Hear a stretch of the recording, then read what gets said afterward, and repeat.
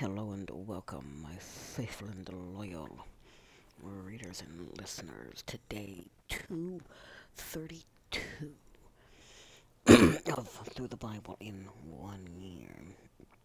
So, what you should have read to have been prepared for today is you should have read Esther, Esther chapters 8 through 10, 1 Corinthians chapter 12, verse 27 through 13, verse 13. Psalm 37, 1 through 11, and Proverbs 21, 23 through 24. So we're still in the book of Acts for a little while. Today we're going to be in Acts 21, verse 37 through 22, verse 21. So what we saw yesterday is we saw Paul arrive in Jerusalem.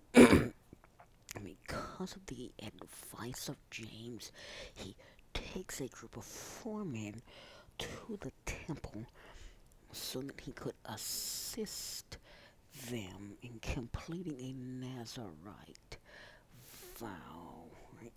So we also saw that about a week later, right, that Paul enters the temple with another group of men and some Jews from the province of Asia see him entering the temple, and they thought they saw him bringing a Gentile into the temple, which of course we know that Paul was not doing.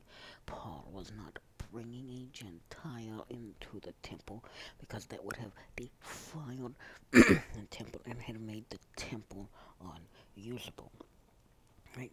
So this was essentially a case of mistaken identity that was either willfully or accidentally done, and it led this group of Jews from the province of Asia to start a riot.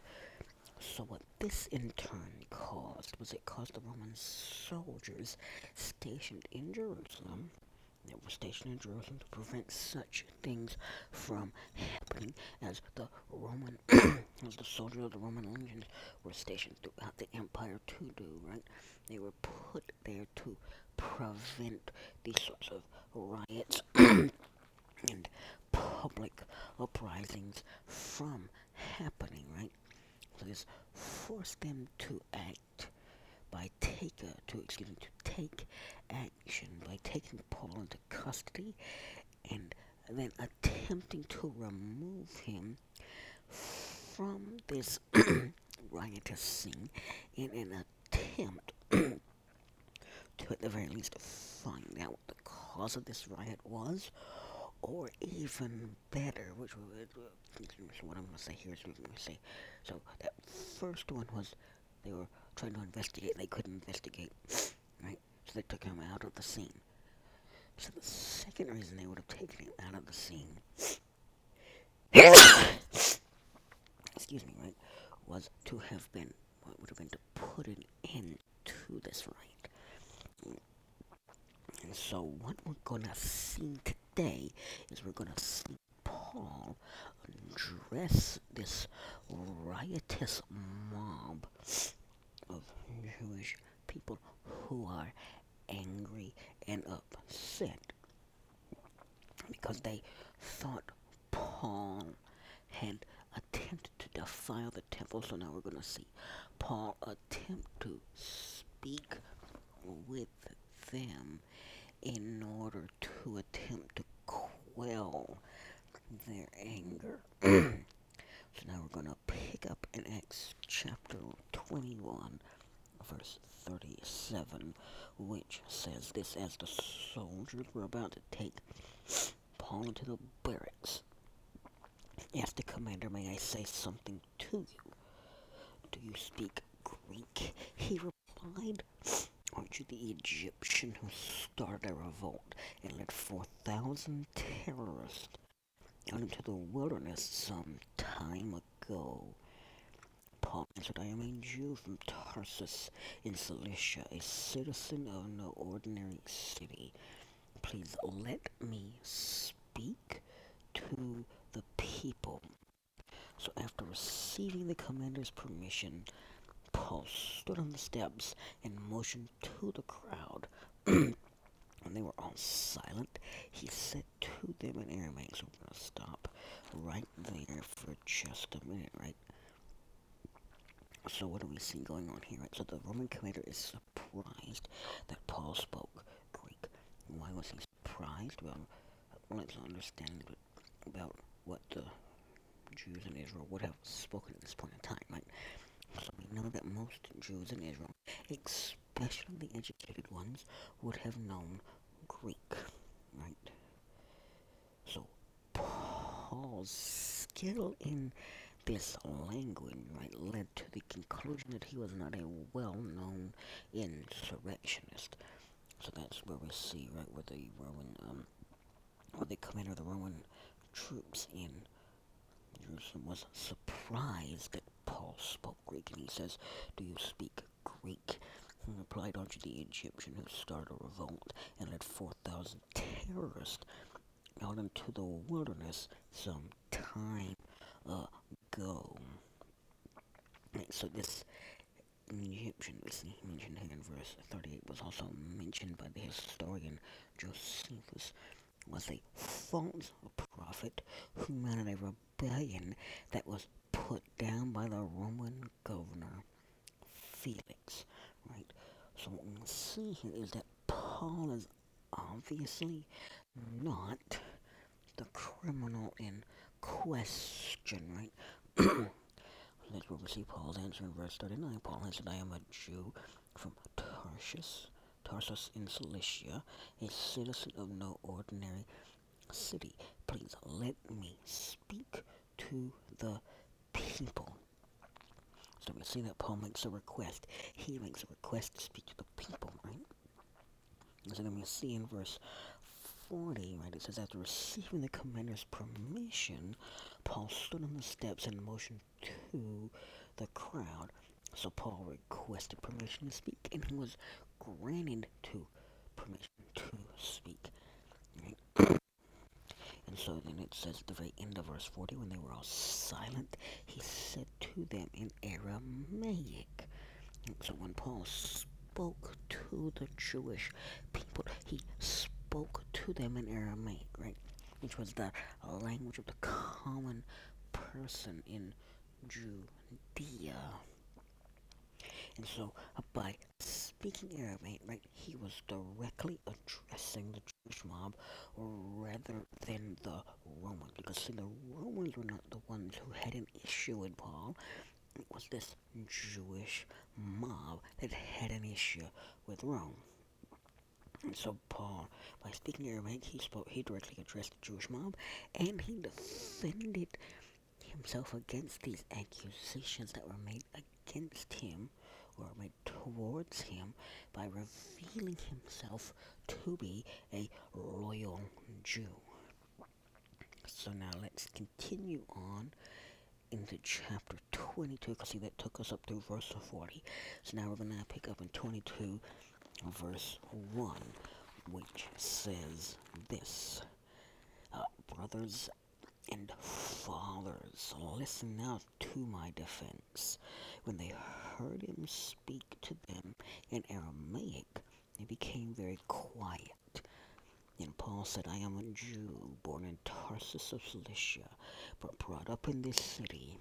I studied under Gamaliel and was thoroughly trained in the law of our ancestors.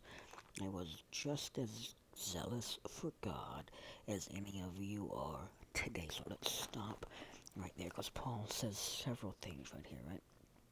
So the first thing Paul does in his speech is he described his upbringing, right? So he says that his upbringing was the best available, and he goes on to say that he studied under this man named Gamaliel, who was a well-respected theological conservative who carried on the school of the famous Rabbi Hillel, and he was also someone who spoke earlier, right? Who spoke earlier when the apostles were persecuted, right? Um, who was the one that stood up and spoke over in Acts chapter 5 in verse where the apostles were pulled before Peter and John were pulled before the Sanhedrin, right? Gamaliel was the one who spoke up and said, hey, if what these men are doing is from God, nothing we can do can stop it. And if it's not from God, then it will end up stopping itself, right? So when we talk about, right, he studied under Gamaliel, right? So when did Paul start this study, right? So Paul possibly started this study as young as the age of 12, and Paul would have sat on the floor while Gamaliel taught. While he taught. So now we go on, and it says he studied under Gamaliel, and he was thoroughly trained in the law of our ancestors. So when it says he was thoroughly trained, it means he had more than just an elementary education. Paul had probably the equivalent of a graduate degree in this. Paul was so well knowledgeable in this that he would have been able to talk circles around others, right? And so he goes on to say, I was just I was just as zealous for God as any of you are today. So that's verse 3. Right? So Paul says here that he was just as zealous for God as the crowd was. So what's he doing here? What he is doing is he's showing understanding and not hostility, right? So his confession of his zeal is going to provide a transition to his conduct as an adult. So now picking up in verse 4, here's what Paul goes on to say. He says, I persecuted the followers of this way to their death, arresting both men and women and throwing them into prison. As the high priest and all the council can themselves testify, I even obtained letters from them to their associates in Damascus, and went there to bring these people as prisoners to Jerusalem to be punished. So what is Paul saying here? So Paul said, I was just as zealous for my religion as you are, just as zealous for God as you are. He goes on to define how he was zealous by talking about how he persecuted the followers of this way, or the way. So what do we know about that phrase? We should already know that phrase, the way, is the earliest name for Christianity. It's it's the primary way that Christianity is identified in the book of Acts, right? So Paul goes on to say here that his persecution led to the death of men and women, right? So he says, I persecuted the followers of this way to their death, arresting both men and women and throwing them into prison, right? So then he goes on to say, as the high priest and all the council can themselves testify. By the way, this is verse 5. As the high priest and all the council can themselves testify, I even obtained letters from them to their associates in Damascus, and went there to bring these people as prisoners to Jerusalem to be punished. Right? So when Paul talks about this persecution, the first thing that comes to mind, right, is Stephen. Right? But we know that Paul only consented to Stephen's death. He didn't take actual part in it. Right? And so we see the sins that Paul listed here, right? The fact that he says, I obtained letters from Damascus, from their associates in Damascus, and went there to bring these people, these prisoners, to Jerusalem to be punished.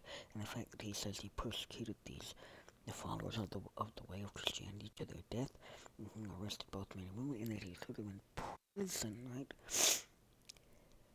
So the sins that Paul has just confessed to doing as a young man were both blasphemous and murderous acts that would lead him in his in Paul's actual writings to call himself the worst of sinners, right? And so then he says, so he started off, right, he started off verse 5 by saying, as the high priest and all the council can themselves testify, right? So he says, hey, look, don't just take my words for it. Go and ask the high priest. Go and ask the whole council of elders. So you see, the high priest and the whole council of elders within the Jewish form of government at this point in time was what constituted the Sanhedrin, right? Which constituted kind of the governing body of the Jewish people, particularly the Jewish people within the boundaries of Judea. And that's what constituted their body. And he says, hey, these people can testify to the fact that Paul had a commission from them to persecute Christians, and that commission has pretty much now expired. So now we're going to pick up in verse 6, right? So Paul has just described the actions of his misguided youth and his misguided early adulthood.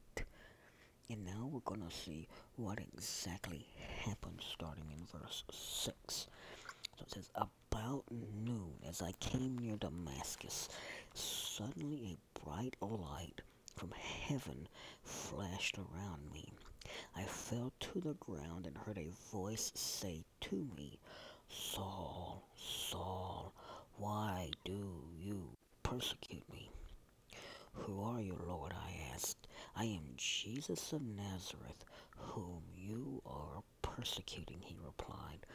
My companions saw the light, but they did not understand the voice of him who was speaking to me. What shall I do, Lord? I asked. Get up, the Lord said, and go into Damascus. There you will be told all that you have been assigned to do. My companions led me by the hand into Damascus, because the brilliance of the light had blinded me. So what we see here, so what do we see? What do we see Paul talking about here? We see Paul talking about his conversion experience. We see Paul talking about the very moment he came to realize the fact that he was not just persecuting Christians or men and women when he was attacking the way, when he was attacking Christianity, he was also attacking God, right? And so we see at Paul's conversion experience, there was this intense light, and that this intense light flashed all around him, and because it flashed all around him, it was no wonder that he fell to the ground, right? So that's what we see in verses 6 and 7, because it says that about noon, as I came near Damascus, suddenly a bright light from heaven flashed around me. I fell to the ground, right?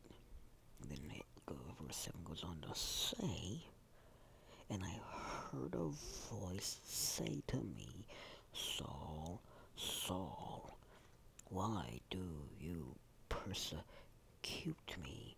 Right? And so this voice that Paul hears and that Paul's going to hear throughout the rest of this verse, or the rest of his telling, right, the rest of his conversion experience, right? The voice of God, the voice of Jesus is a voice that only Paul could understand. Why was it a voice that only Paul could understand, right?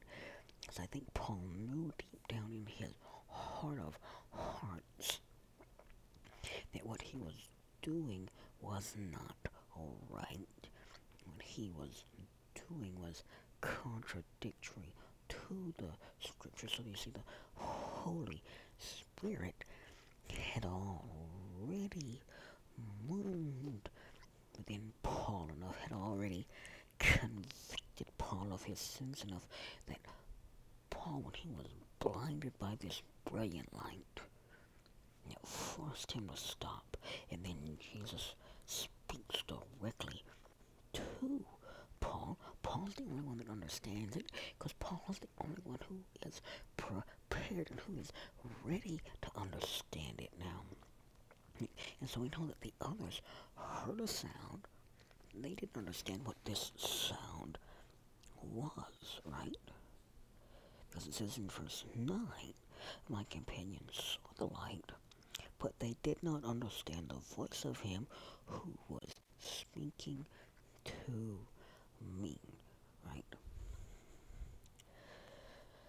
So we know that from this point forward, Paul was blind until we get to the next section of Paul's conversion experience, of how Paul is going to describe what then happened to him after his conversion. So we know that from this point on in Paul's conversion story, he's blind.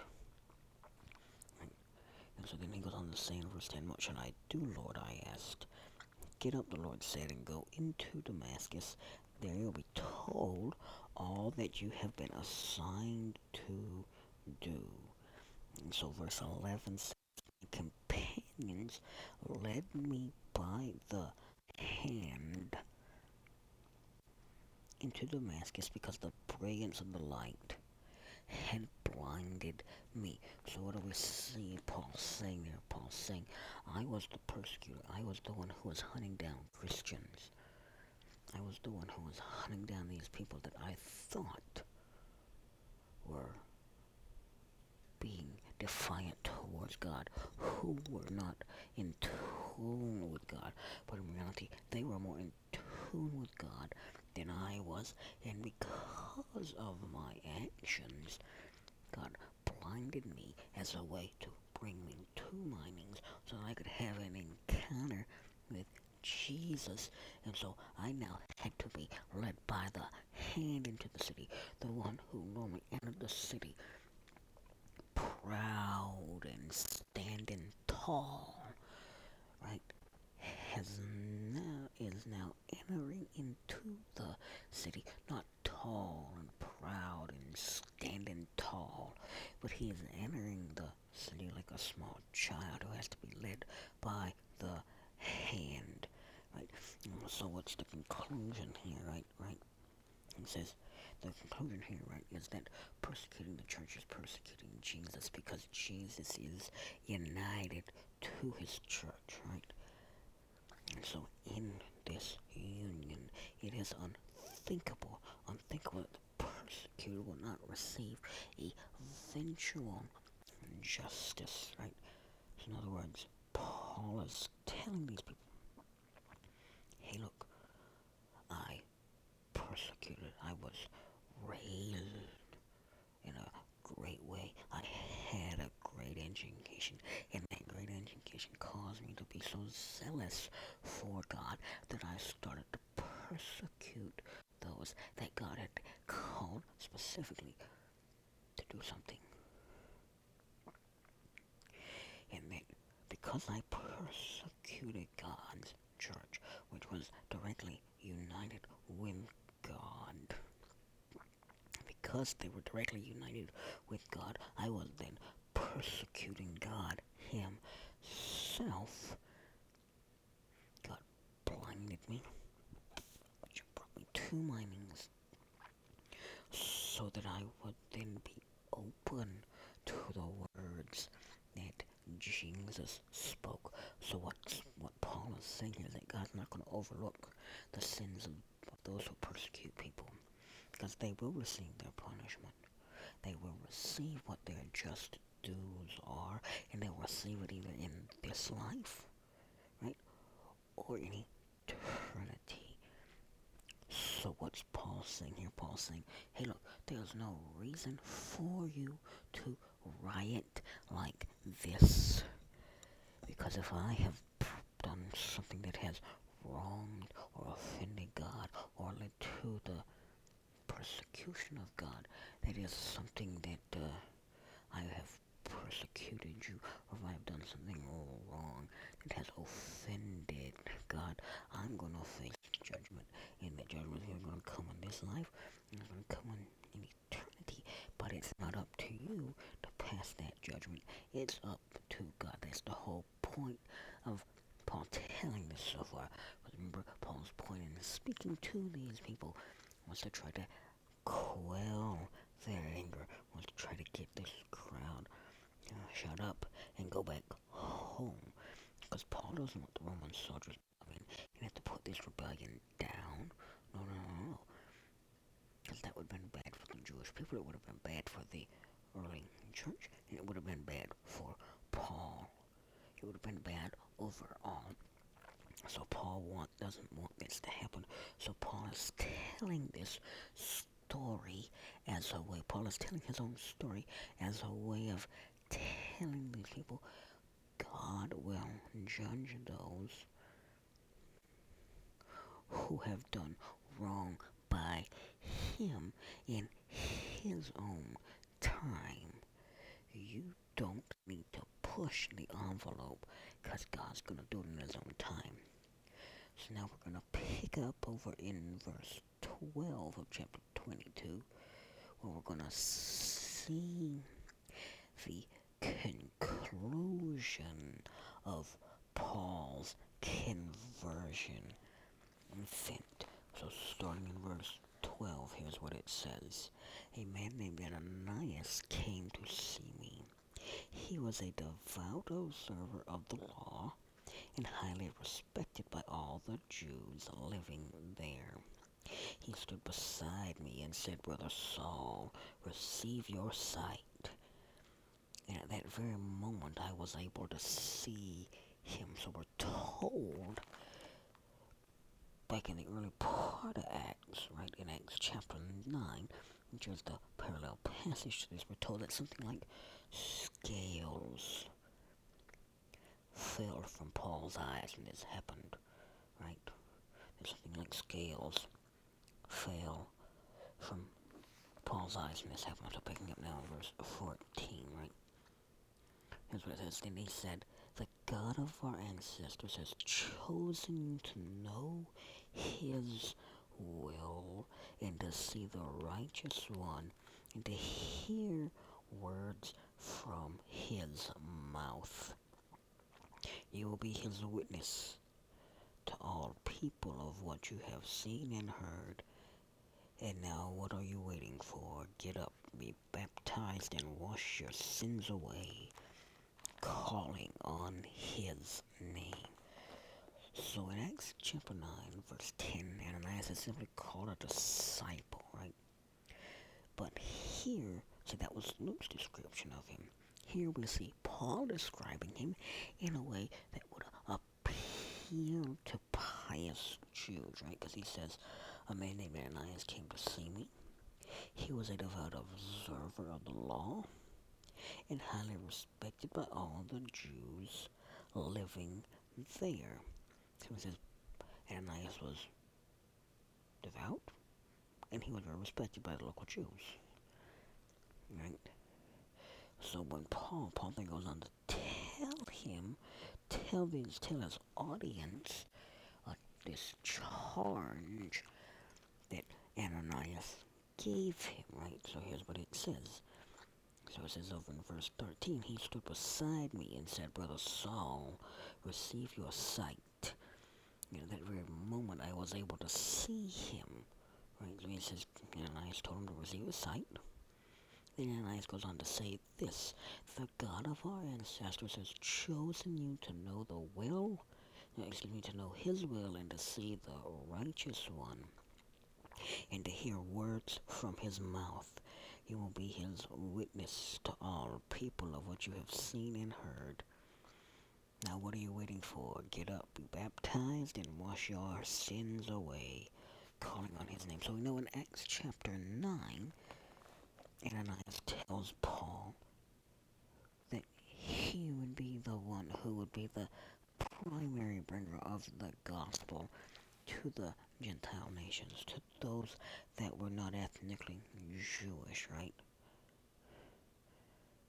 So Paul does not go into that specifically, more than likely as a way to dampen the crowd's fervor, but he does say that he will be a witness, and Ananias tells him he will be a witness to all people, and he says you'll be a witness to all people of what you have seen and what you have heard, because you see, Paul saw the resurrected Jesus, and Paul heard the resurrected Jesus, and that would have made him one of the few people who had seen and who had heard the resurrected Jesus.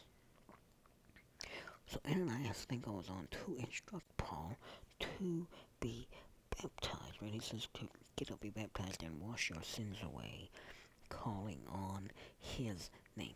So theologically speaking, right, calling on the name of Jesus precedes forgiveness and baptism. So we already know that when Ananias came to see Paul, Paul had already converted. Paul was already converted. Paul had already called on the name of Jesus, right? So when Ananias is telling him that, he's telling him, keep calling on the name of Jesus. Keep calling on the name of Jesus, right? So now let's pick up in verse 17, because we're going to take this through to the very end now. And it says this. When Paul says this, when I returned to Jerusalem and was praying at the temple, I fell into a trance and saw the Lord speaking to me. Quick, he said, leave Jerusalem immediately, because the people here will not accept your testimony about me. Lord, I replied, these people know that I went from one synagogue to another to imprison and beat those who believe in you, and when the blood of your martyr Stephen was shed, I stood there giving my approval and guarding the clothes of those who were killing him. And the Lord said to me, go, I will send you far away to the Gentiles. Right, so we see here Paul describing a vision that he had in the temple in Jerusalem, something that Luke doesn't record in his earlier version of Paul's conversion experience, but it's something that Paul tells you, right? This is new information, right? And so we see that Paul objects to this vision that he sees, because in this vision that he sees, he's told to leave Jerusalem immediately, because the people here will not accept your testimony about me. God tells Paul, hey, look, the people of Jerusalem ain't gonna accept your testimony. They're not gonna accept your witness. They're not gonna accept the words that you are telling them about me. Right? So that's what Paul is seeing here in this vision. And Paul objects to this vision because Paul objects to this vision for one simple reason. Because he felt a great burden for his people, and he considered himself to be in a good position to share the gospel. And that's why it says in verse 19, going on through verse 19, it says, Lord, I replied, these people know that I went from one synagogue to another, to in prison, and beat those who believe in you. When the blood of your martyr Stephen was shed, I stood there giving my approval, guarding the clothes of those who were killing him. Paul's showing that he feels a great burden for his people, right? Why? Because you see, Paul was there when they said, Stephen's not only talking crazy talk, Stephen's done sort of blasphemy against God. Now we gotta kill him. And so they dragged Stephen out and they killed him. That's why he talks about Stephen there, right? So he says, these people know that I went from one synagogue to another, to in prison, and beat those who believe in me. Paul knows he's in a good position to share the gospel with the Jewish people, because here was a man who was persecuting the way, who was persecuting the early church from the very get-go, and now all of a sudden he's quit persecuting the church, and now he's preaching the church's message. Right? So that's why it says that he had a felt a great burden. He felt a great burden because he knew the heart of the Jewish people. Because the heart of the Jewish people was the same heart he had before he met Jesus on that road to Damascus. Paul knows that the only way that heart's going to change is if somebody brings that message to them. But you see, God had different plans for Paul, right? Because in verse 21, it says, Then the Lord said to me, Go, I will send you far away to the Gentiles. God's plan was not for Paul to be the apostle to the Jews. God already had several apostles to the Jews. What God needed Paul to be is he needed him to be the apostle to the Gentiles, to take his message of salvation, to take his message of redemption outside the borders of Israel, outside the realm of Hebrew-speaking peoples, out into the realm of the Greek-speaking peoples, of Asia Minor, of Greece, over into the Latin-speaking peoples of Italy, and maybe even beyond that, because there's evidence that Paul did that. That is what God's plan for Paul was. God sent Paul out to the Gentiles, but Paul still had this and felt this great burden for the Jewish people. And by telling these people that, he's saying, look, I would never do anything to defile your temple, to destroy my credibility among you. Because you see, I mourn for you. I grieve for the fact that you have turned your back on the one God sent. You have turned your back on the Messiah. You've chosen your back on God's anointed one, the one who has come to save you from your sins. You've turned your back on him. You see, that's what Paul was trying to convey here. And unfortunately, as we're going to see tomorrow, that didn't work. But you see, this riotous mob is still going to be riotous even after Paul has laid out his heart to these people. He's told these people, I care deeply for you. I would never do something like this. I'm just as zealous for keeping this temple pure as you are. But unfortunately, they didn't have the desired effect. His speech never had the desired effect. And that's what we're going to see tomorrow as we finish up this chapter, right? As we see Paul going, as we see the riotous crowd continue to be riotous, and we see the other after effects of this great message that Paul has just laid out. And so in order for you to be prepared to discuss that, here's what you need to read.